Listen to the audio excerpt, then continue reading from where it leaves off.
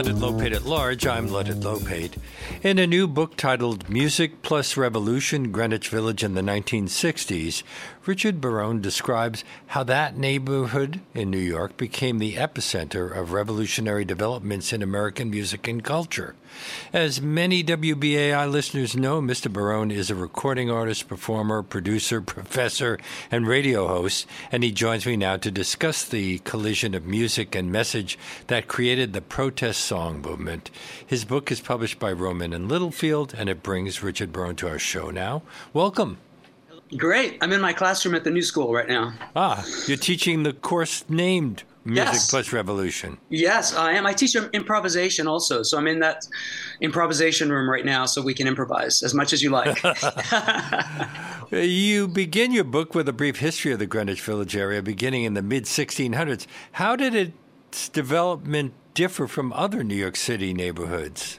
Well, I think that the village has always had a mind of its own as far as what it wanted to be. I mean, even even earlier, but when the grid was established and the rest of Manhattan went on a very strict, rigid grid, the village residents refused to be part of that. That's symbolic. And that's why it's a confusing place to walk around sometimes. Yes, but I think we like it that way. I've been a villager since 1984, and I think I kind of like that the roads are a little bit the paths are a little bit unpredictable, and I think that's what makes it. It's one of the things that makes it unique, and certainly it's a symbolic thing, I think, But even racially, it was home of the Lenape for many centuries, but weren't free Dutch slaves among the first groups to move into the area? Yeah, the very first, I think it was certainly the first free black settlement in the United States was in Greenwich Village, right around Washington Square Park and the Minetta Lane. It was called the Minettas. Mm-hmm. Later, but the Minetta Lane and that area was the first free black slave settlement. Its name comes from a Dutch word for green district. I'm not sure I would pronounce it right. Yes, I can't My students ask me to pronounce it all the time. I can't really pronounce it either. But I will say that the name as Greenwich Village is a little redundant because it means green, like green district or green village. It really it already said it within that Dutch word that it was green, the green district or the green village. But it comes from that. In the 20th century, Greenwich Village has been home to many historic situations. It became something of the bohemian capital of the United States. And people on the left were moving there in the early 20th century. Why there in particular? Interesting. It seems like just a lot of it was a combination of factors just sort of happened, like with the artist community. Samuel Morse, who had invented the Morse code, was one of the first professors of art and sculpture at NYU in the 1800s and had a studio on the Washington Square East. And it became a popular place for artists to study. And he had space for himself, for his work, and also for his students. And that kind of brought a lot of artists into the area in the 1800s. And eventually on 10th Street was a large studio building. And I wanted to give you the exact date, so I'm looking on the timeline. The timeline was really something that was once a chapter in the book, but I decided it was just so much material to read that the timeline format made it at a glance. You could sort of see what happened when. But it was a step-by-step process.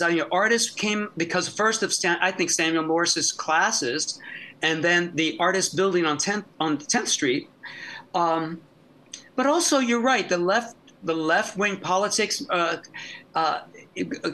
took root here with the magazine The Masses that was based in the village. A lot of things just all came together at the same time at the end of the 1800s and the early 1900s. And it also attracted musicians, which is what your book is about. Yes. It seemed like what we just talked about laid the groundwork for left-leaning musicians to gravitate to the village.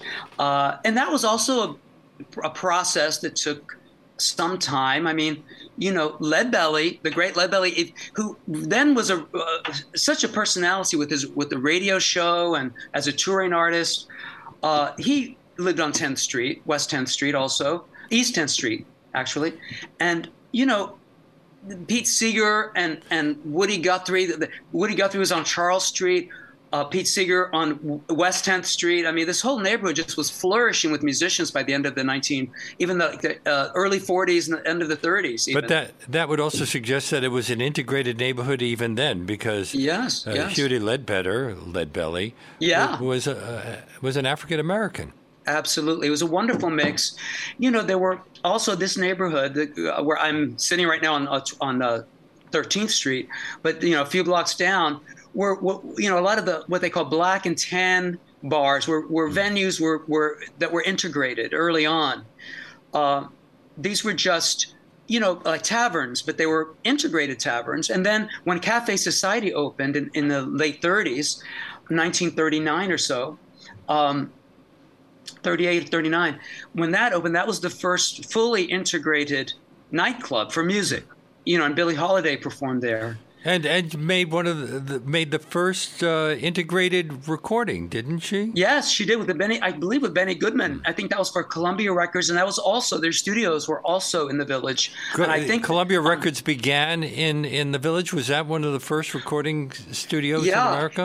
It wasn't the business offices, but yes, the studio was near I believe West 11th Street or East 11th Street, near where Webster Hall is. Very near there, maybe a block from Webster Hall. Was a recording studio, and that's where, where Benny Goodman and Billie Holiday collaborated. So it's been on the cutting edge of many things. It's also been called the cradle of the modern LGBT movement. Well, yes, and that really goes back decades also before Stonewall, because even Walt Whitman, was hanging out at Pfaff's is pronounced Pfaff Tavern. That was already very LGBT plus Q plus friendly in the 1800s. So there's a long history, and one of the oldest bars in the city is Julius's on Waverly Place, 101 Waverly at right near Christopher or on Christopher, and that is finally getting a landmark status this year, but it's been there for decades before too. So Stonewall was a culmination of a lot of things, I think. Stonewall being a turning riots. point in sexual relations in this country. In effect. Well, yeah, and I think we're already heading there. There was a new awakening toward sexual identity especially during the 60s. That's where it was unstoppable. I think in the decades before we were getting there, and then in the 60s, the music, I believe, the music scene and the openness in people's lyrics and songwriting also opened all kinds of possibilities, and opened minds to, by possibilities, I mean openness. And I think that it's all very connected with the music that was being made too. So you seem to be suggesting that everything that was happening in the years before led up to something that was special that began in the 1960s. And again, I'm not an expert, but you were born in 1960, so all of this is kind of history in the way that 1492 is history to me. Well, I have always loved Greenwich Village. I grew up in Florida, but I learned about it through books that my parents had. But then when I met Tiny Tim, believe it or not, the artist Tiny Tim, when I was a teenager, he started teaching me about Greenwich Village and because I met him and I was very intrigued by him, and I told him I was a record producer, which I was not yet. Mm-hmm. But I told him, I'm a record producer. I'd like to make some recordings with you. And he said, okay, let's do it. So we started recording. And we went to recording studios, and we recorded some in hotel rooms and started making an album of recordings. But while he did songs, and they were from all different eras, but mostly from the 1930s or so, he would tell me stories about performing in Greenwich Village in the early 60s. And he and Mr. Dillon would perform at the Cafe Wah in the afternoons and raid the icebox for sandwiches. And, he told me so many colorful stories of the era, and did it with such love for the location, telling me things like that Mr. Sebastian and Mr. Yarrow walked the streets as if they were gods on Mount Olympus, And I was so intrigued and fell in love with Greenwich Village just from his stories. Well, what led to its becoming home to much of the folk music revival of the 1950s? More than San Francisco or Chicago or other American cities? I believe more so. I believe more in a more concentrated way. Maybe part of it is the concentration of venues that were in the village. There was a lot of places that hosted folk music. There were places that were not folk venues, like the Gaslight, which people think of as a music venue, but it was really a poetry venue. But it would have folk music in between the poetry readings. And the Village Vanguard, which is known as a jazz club, really was a folk club. So there was places for them to play. When Leadbelly moved to the village, he kind of brought this kind of spirit of folk music with him. That was the 30s. By the time that Pete Seeger was getting old, he was only 18. Pete Seeger was 18 when he met Leadbelly, I believe, 18 or 19 at the most, at the absolute oldest. But eventually then Pete Seeger moved to the village, of course.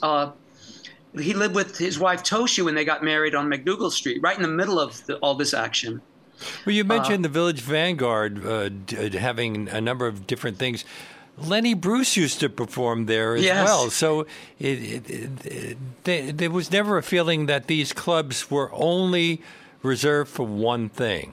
Right, which is great. There was more like a sense of a shared culture, wouldn't you say? Yes, and isn't that amazing? Isn't that fantastic how it came together? Because the attitudes and whatever was being expressed by Lenny Bruce finds its way into the writings of, say, Bob Dylan or any of them. There's such an interaction with the spoken word and with music. That's why we get such great lyrics, I think, in the 60s, is the poetry and the spoken and I don't want to say comedy, but the social commentary of Lenny Bruce.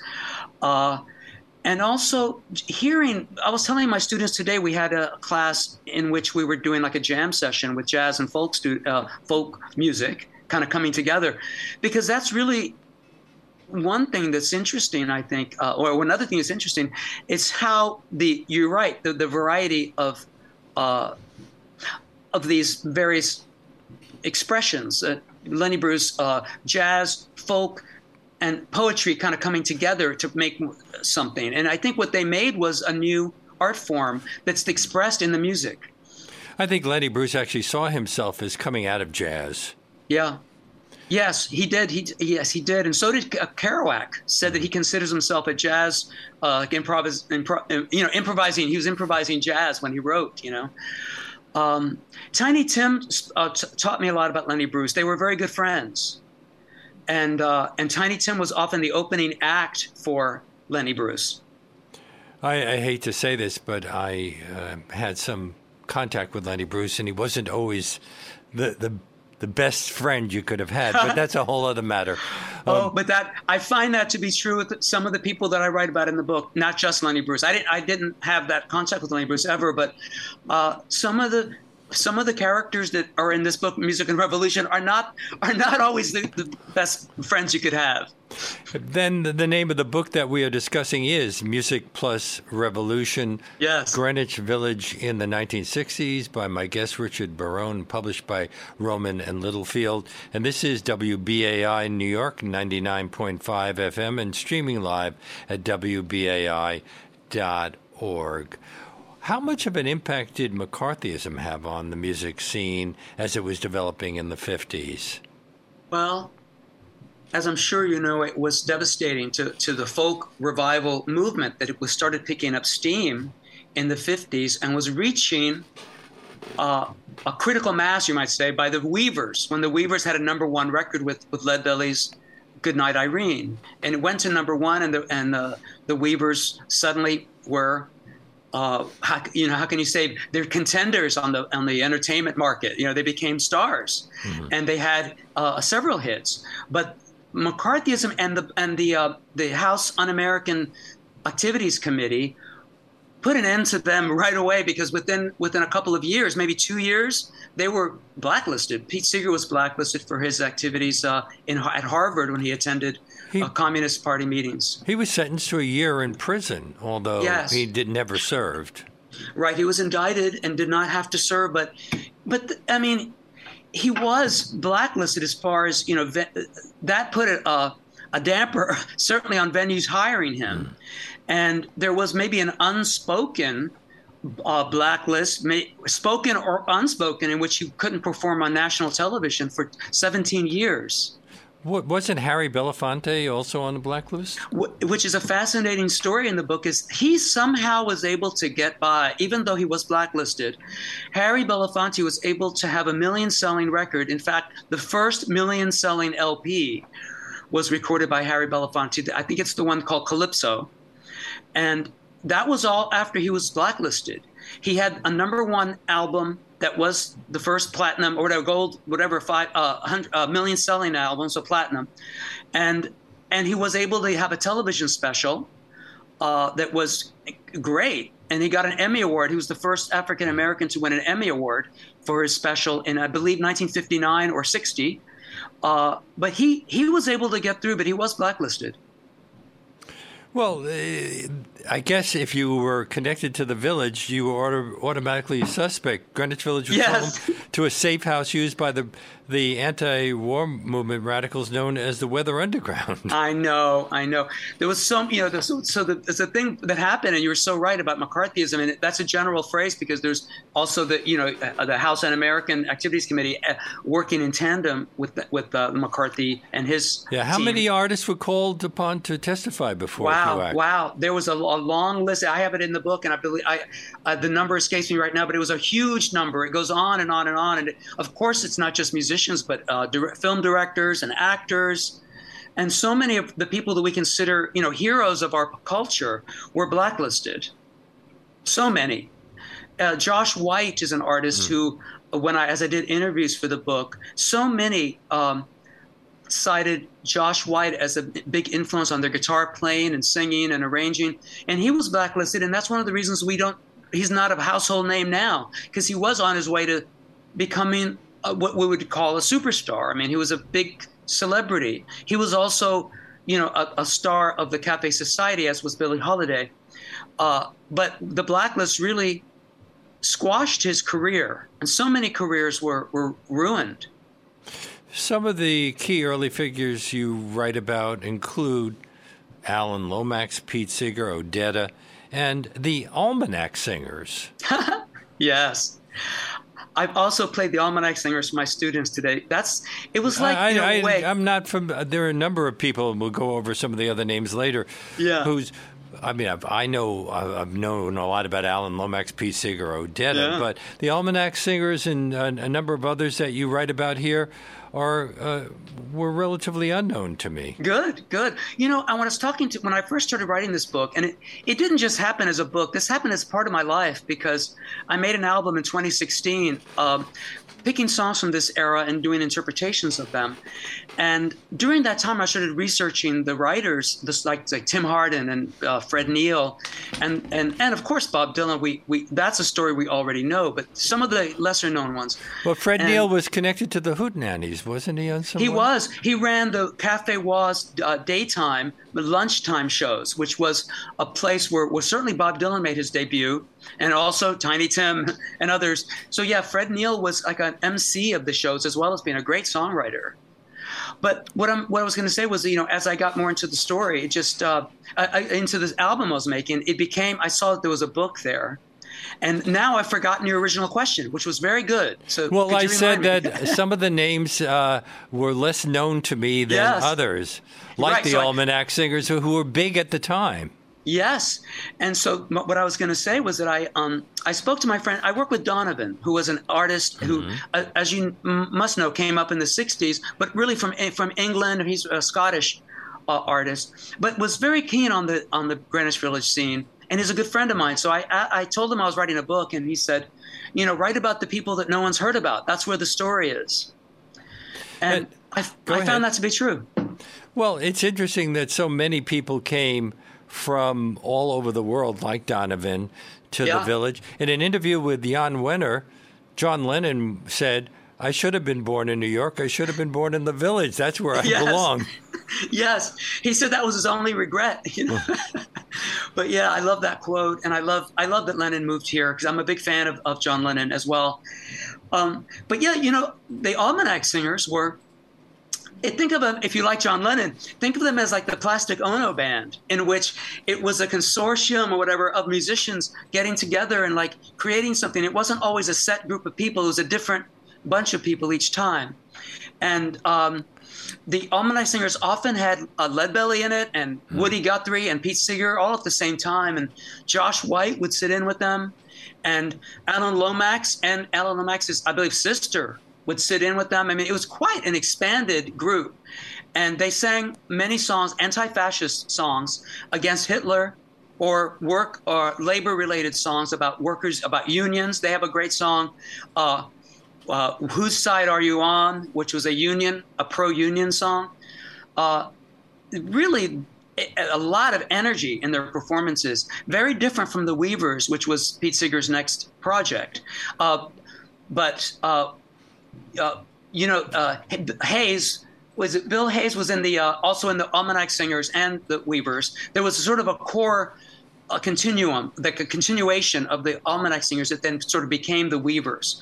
But the Almanac Singers were much more loosely organized and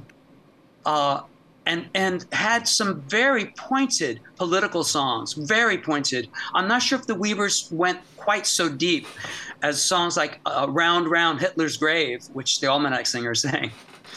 How integrated intellectually was the area? Did the beat writers interact with the musicians? Oh, yes. Did the politicos interact with the musicians? Yeah, that's what's so exciting to me, and what I love, and what I love sharing with my students is how that interaction made the music catch fire. I think was the political activists, the beat poets right in the neighborhood, Ginsberg living right down the street, so William Burroughs. I mean, they were all around. Later in the 60s, when Andy Warhol moved the factory down to Union Square, he was really closer to the music scene too. And so many of these musicians that we write about in the book and that we're talking about now, made their way to the factory to hang out with the art crowd that Warhol was the center of. So there was a lot of interaction with art and poetry and radicalism that made the music what it is. And as you pointed out, a lot of people came to New York from other places and moved here.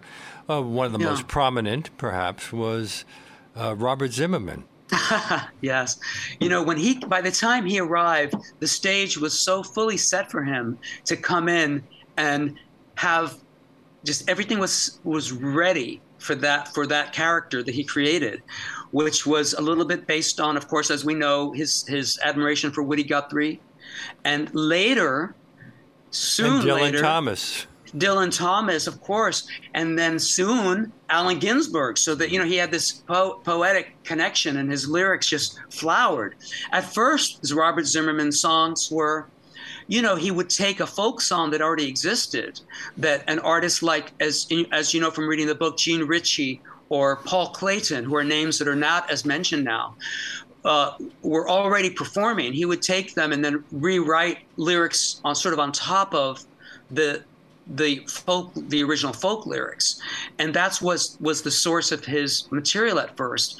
But by the time he wrote "Hey, Mr. Tambourine Man," by the time we go to reach the 1964-65 period, he's writing like a poet. I mean, he's a poet, and he's so inspired, I believe, by the beat poets.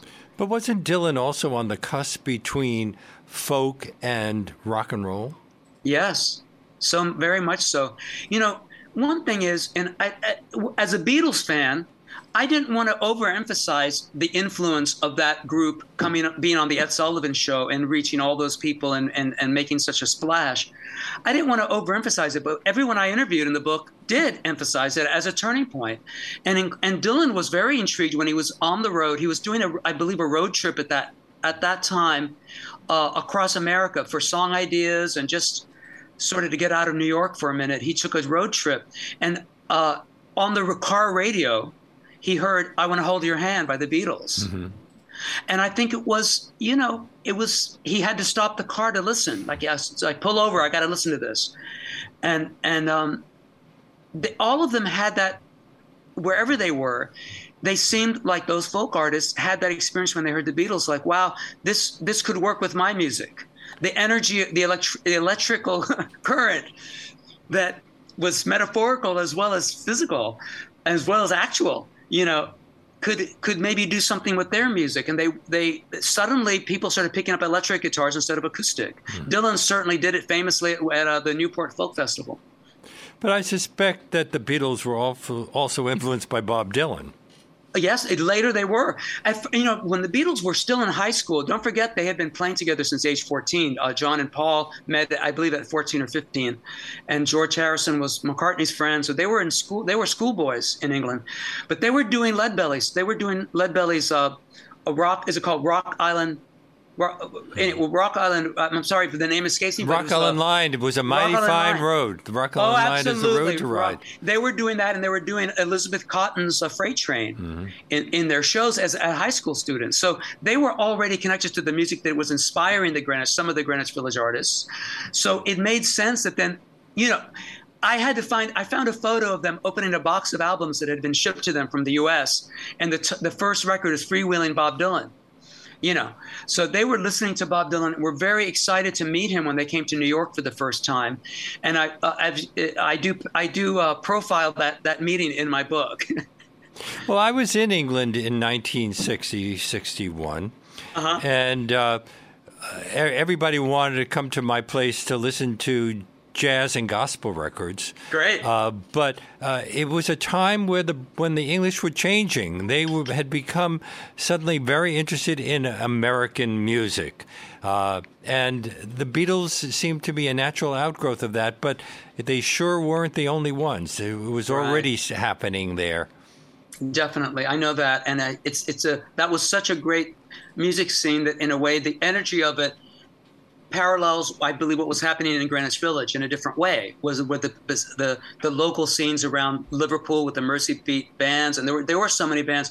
And Donovan always tells me too about the blues, the blues scene in England, how that kind of grew so strongly and continued through the '60s with Brian Jones of the Rolling Stones and his friends, and so that was all an obsession with American blues, and when we say rock and roll, that also covers some blues. Like, some people consider Chuck Berry, like he was on Chess Records with all the other blues artists, with Muddy Waters and Bo Diddley also. I mean, the rock and roll and blues were very sort of connected, and the British were very. You're right.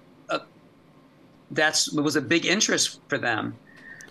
You're listening to Leonard Lopate at Large on WBAI New York, 99.5 FM, and streaming live at WBAI.org. There's no place in this world where I'll belong when I'm gone, and I won't know the right from the wrong when I'm gone.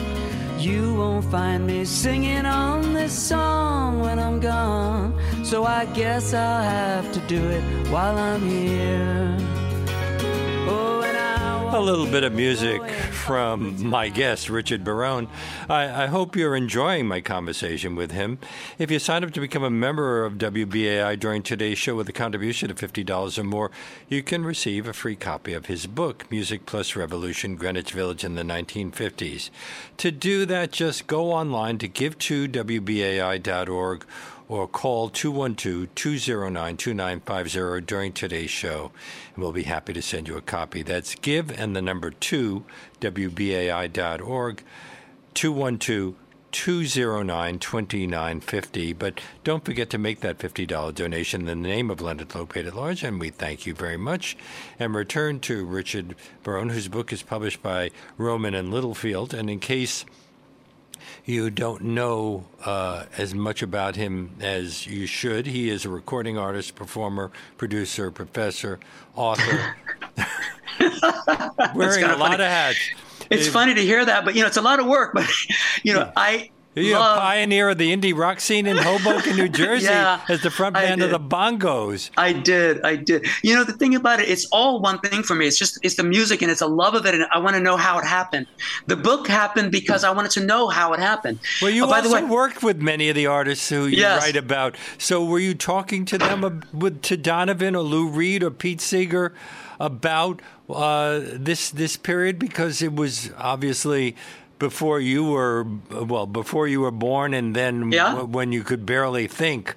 Yes, I did ask them constantly. Lou Reed would always talk to me about that he. I used to do one of his songs, I still do, called "I'll Be Your Mirror," a beautiful song, and he always reminds me it was 1965 when he wrote it, and it's timeless music that he wrote, and a lot of people, when they speak of the Greenwich Village music scene, leave out Lou Reed and the Velvet Underground, but they were right across town on the east side, East Village, what we would call the East Village now, performing and doing their thing. It really coming out of the avant-garde film world. Jonas Mekas, one of my mentors, with the Anthology Film Archives, on which I'm on the board of advisors, and I really support them in every way that I can. The Velvet Underground started by being the band behind the screen, scoring some of the silent independent films. And that's in the book, and I was able to write about them. And certainly Lou Reed was one of my friends and heroes. I think a great songwriter that paralleled certainly Bob Dylan in his own way, in a different way. But I asked them all the time. I used to talk to Pete Seeger. When I started working with Pete, he was already approaching 90, and through his 90s, I produced his last single, which was called "God's Counting on Me, God's Counting on You." And Pete we'd talk every day in the afternoon. He would call me and sometimes give me a little bit of a lesson, explain to me how I got involved with the Communist Party while in college, telling me that it was because they were anti-fascist and they're against Hitler at the time, and he had the similar sentiments and joined them. I really was fortunate, and I treasure those relationships. That's how I began to learn how this music came to be. And I wanted to write a book. And during the pandemic, where I couldn't do really much of anything else, there were no shows to do, I was able to concentrate on just getting all those thoughts in one place. And that's how this book happened. At the center of Greenwich Village is Washington Square Park. There are also two major private colleges, New York University and the New School. Hasn't the park played a major role in the story you're telling? Oh, so much so. In a few different ways. Okay, one is the idea that musicians would go, especially on Sundays, but really throughout the week, and have jam sessions there. I mean, separate, not just one. I mean, every corner of the park had a different genre of bluegrass in this corner, and protest songs maybe by the fountain, and there'd be some jazz in a nearby corner, and all of this is happening at the same time, and different styles of guitar picking and playing, and different other instruments, and each influenced the other because you heard them. They were echoing in the park, and it was unavoidable that they would mix. It was inevitable. That's one thing. The idea that all this music was played in the park. But then in 1961, when the city saw fit to not allow music to be played in the park, or to require a permit, which was then difficult to achieve, there was a riot, what they called a riot. It was not really a riot. It was a simple protest, on which musicians led by Izzy Young, who headed the Folklore Center on McDougal Street at the time, and was a folk, not just aficionado, but champion. He led this protest. Which has been called the Beatnik Riot. Right, by the press, by the newspapers. By calling it Beatnik, they were automatically demeaning it, weren't they? That's right. April 9th, 1961. Yes, if people use beatnik, I use it as a very positive. In my class, we talk about beatniks, and it's a compliment. David Amram speaks to my class, and he's a beatnik still at age 91. But I consider it a compliment. But they were using beatnik as a pejorative, and they added a few words before it. Often, I can't say on the radio. The protest was not a riot. It was made to be a riot by the police, who started roughing up the very gentle folk singers like Happy Traum and others. The guys carrying auto harps were being, beaten down to the ground by police. So it took that event is captured beautifully in a film that listeners can see on YouTube under the title Sunday by Dan Drazen, filmmaker, who was 19 at the time. You can see it all captured on film.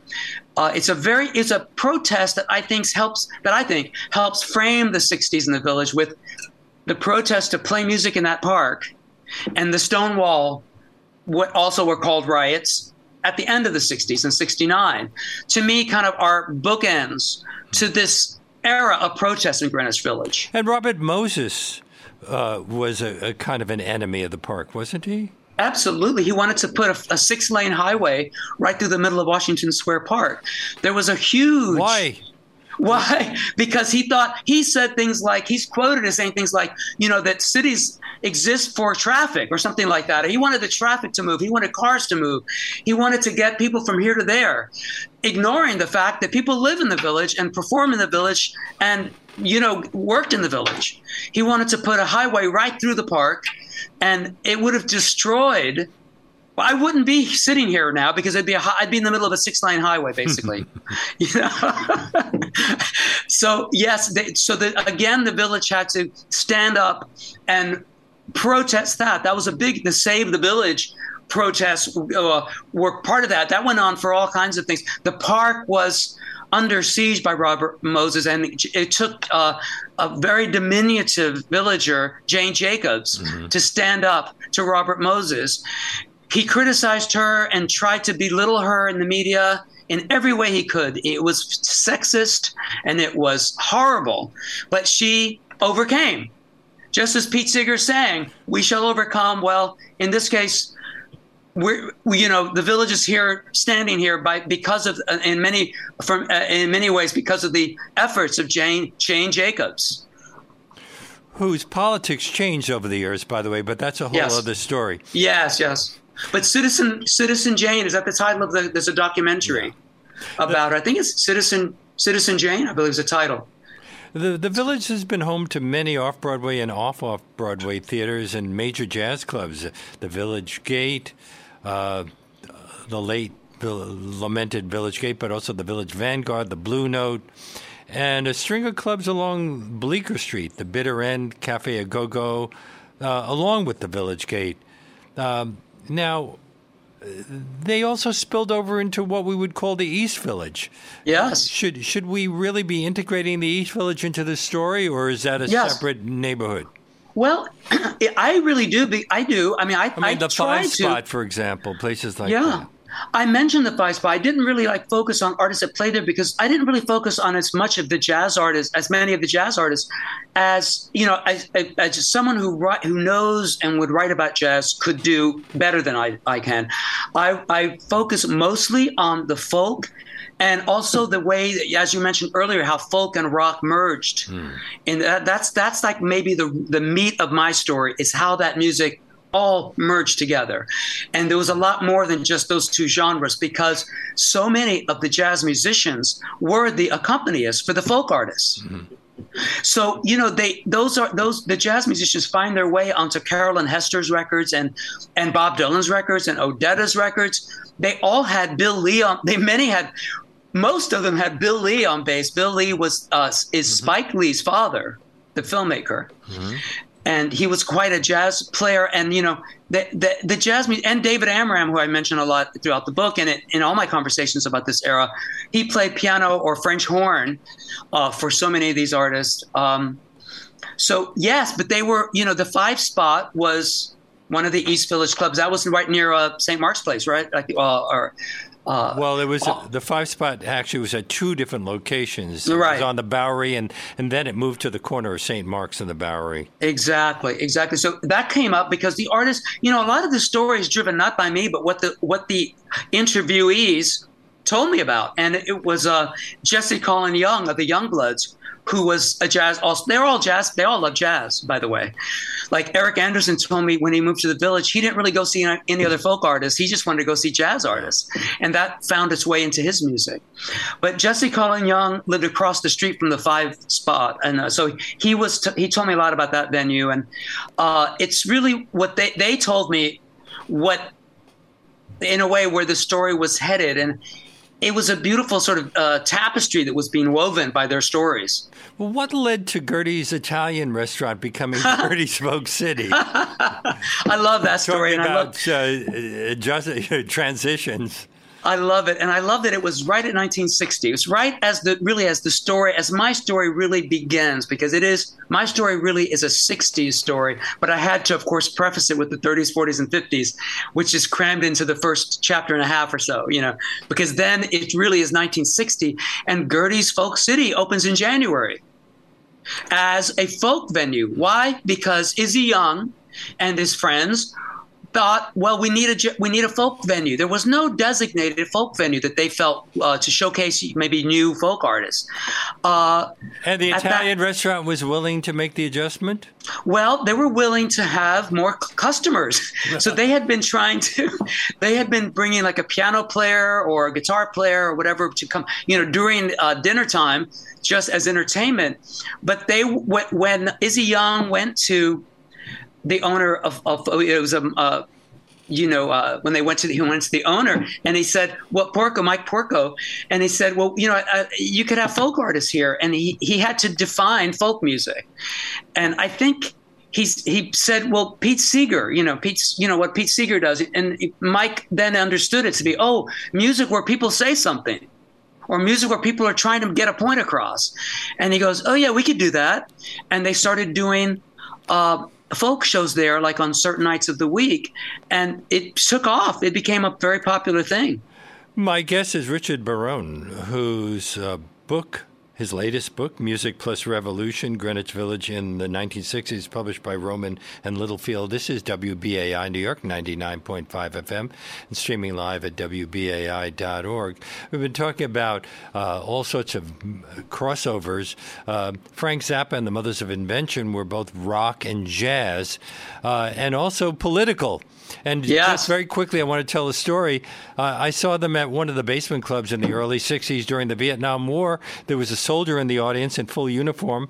And when the audience came back from the intermission, the soldier was on the stage with the band, bending over a dummy and holding a knife. And during the song, he was told to stab the dummy, and the band shouted, "Kill, kill." Wow. So it was politics, jazz, rock, a little bit of everything there.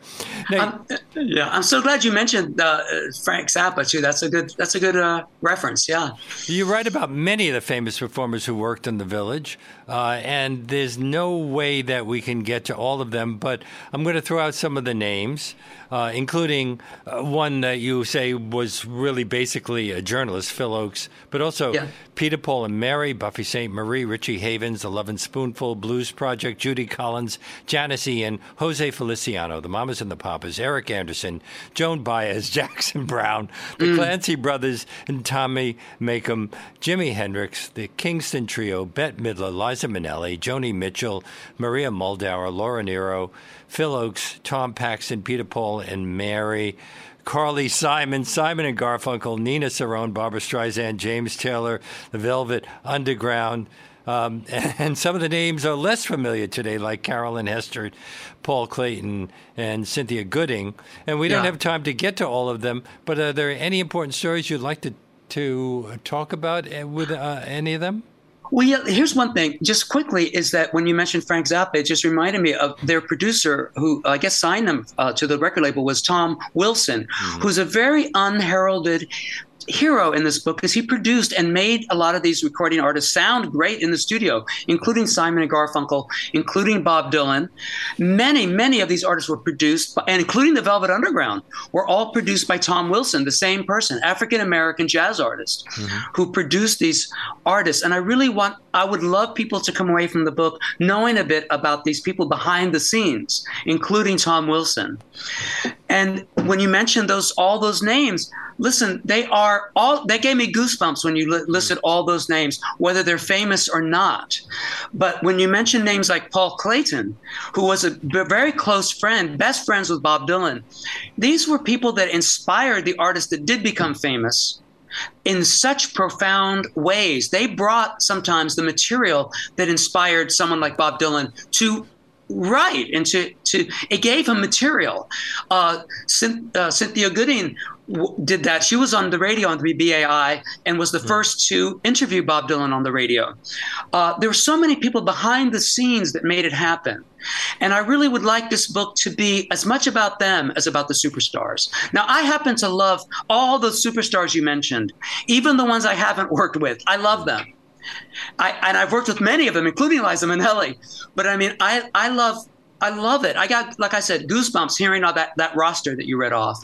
But I would love for people to read this book and to come away knowing the unknown people as well, and giving them a bit of credit. Give the drummers some, is the phrase that I say on stage with my drummers when I work. But give the unheard of people a little applause, a little recognition as well. Now, won't you be doing an event with a number of the people we've mentioned? Yes. At the Museum of the City of New York on the 13th of next month?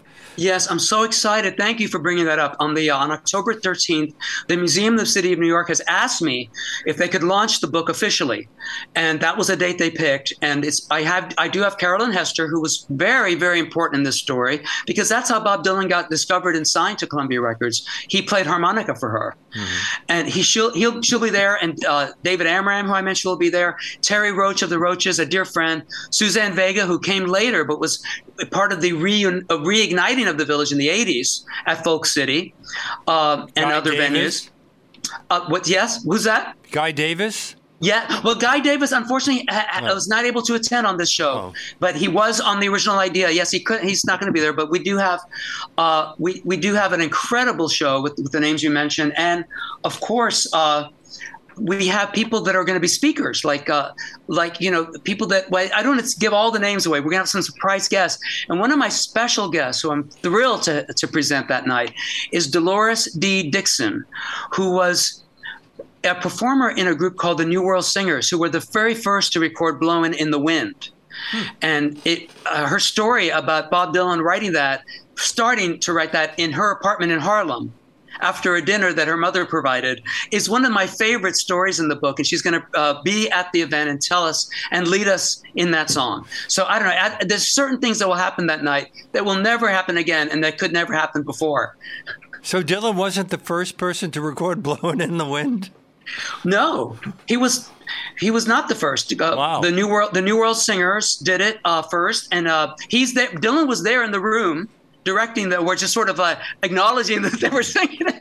I'm not sure how much he was directing them, but it was the New World Singers, which Happy Traum was in also, and Dolores Dixon was one of the singers. And then I think the Chad Mitchell Trio recorded it before. They did it pretty quickly too. Dylan was performing it, but he hadn't recorded it yet.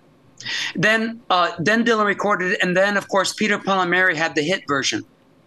Now, we just have a couple of minutes left. The Village isn't the epicenter anymore. What happened? It's a strange and interesting part of the story is the way in the late 60s, the scene, if we think of it as a scene, kind of floated to California. And I do ask some of the artists, well, why? I asked a producer who produced The Love and Spoonful. I got a great conversation with him, with Eric Jacobson, and asking him, and he's like, well, we had more space and we had more room. And I said, yeah, but didn't that change the music? Didn't that change the lyrics? Didn't that change everything? But it seems like there was a movement to California California, also to England. I think it seemed to spread. In my mind, though, and as I finished the last chapter of the book, it seems like the village just became everywhere, because it's the same. These attitudes that were developed in the village exploded by the time Woodstock happened in 1969. Those were many of the village performers now performing for 500,000 people, and it became like a national event. And it changed the music industry because it became huge. In a way, the village became global. So even though we could say it drifted away, it also became everywhere. You know, and on the local side of things, part of the reason that the village scene is not so concentrated, partially is because it became so expensive to live here, and so expensive for venues to survive here. So it's a little more it's a bit more difficult. So they moved to Williamsburg and other places for a time, and now Williamsburg is too expensive. It's really, that happens. And, part of it was its own popularity. The popularity of the village, I think created by the musicians and artists, really then became like we outpriced ourselves. That happened in Hoboken with the bongos too. Hoboken exploded too at some point, But the village really did in a big way. It's very expensive to live here now, and it's very expensive for venues to survive.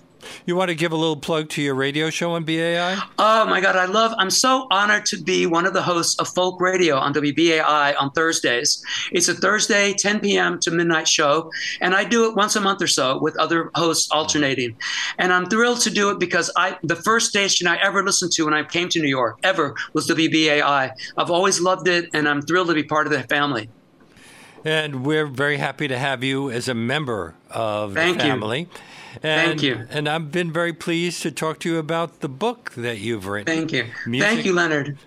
I'm so pleased. You're my first radio interview on this book, and I'm just thrilled that it's you who, the book just came out today. So you really broke the ice, and you put me on the radio, and I really thank you for that. Well, it reminded me of my own youth because I was going to all of these events at the time. Wow, great. I love it. We should talk sometime. I'd love to hear more stories. Maybe you should, if you could come to one of these events, I'd love to talk with you, to the audience. See.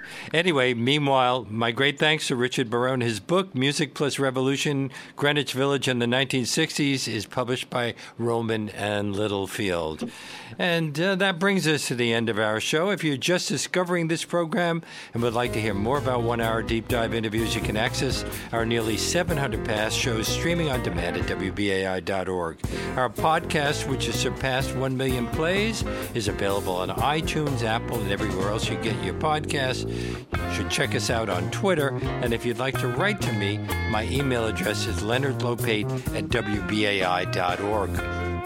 Before I sign off today, I need to ask you to support WBAI to keep this show and other shows like the one we have just been discussing with our guests coming to you here at 99.5 FM. We're here on weekdays from 1 to 2 p.m., and we're asking all of our listeners who have the means to do so to make a contribution at whatever level they're comfortable with by calling 212-209-2950 or by going online to give2wbai.org right now. That's 212-209-2950 or give and the number 2wbai.org, because we need your help to keep bringing you this unique, in-depth content, information you usually don't get anywhere else. And as I mentioned earlier, anyone who makes a contribution of $50 or more in the name of Leonard Lopate at Large right now can receive a copy of the book we've been discussing, Music Plus Revolution, Greenwich Village in the 1960s by Richard Barone. So why not make that call now, 212-209-2950, or go online to give2wbai.org. And you might also consider becoming a sustaining member for $10, $15, $20, or however many dollars a month you can afford, what we call a BAI buddy, and we'll say thanks with a WBAI tote bag to anyone who signs up to become a BAI buddy for $10 or more. But either way, please, we rely totally on listener donations. We're the only station on the New York radio dial that's 100% listener-sponsored. So help keep us alive and thriving with your tax-deductible support. And we hope you can join us again tomorrow when Michael Patrick McDonald will bring us up to date on what's happening in Ireland and the response there to the death of Queen Elizabeth. We'll see you then.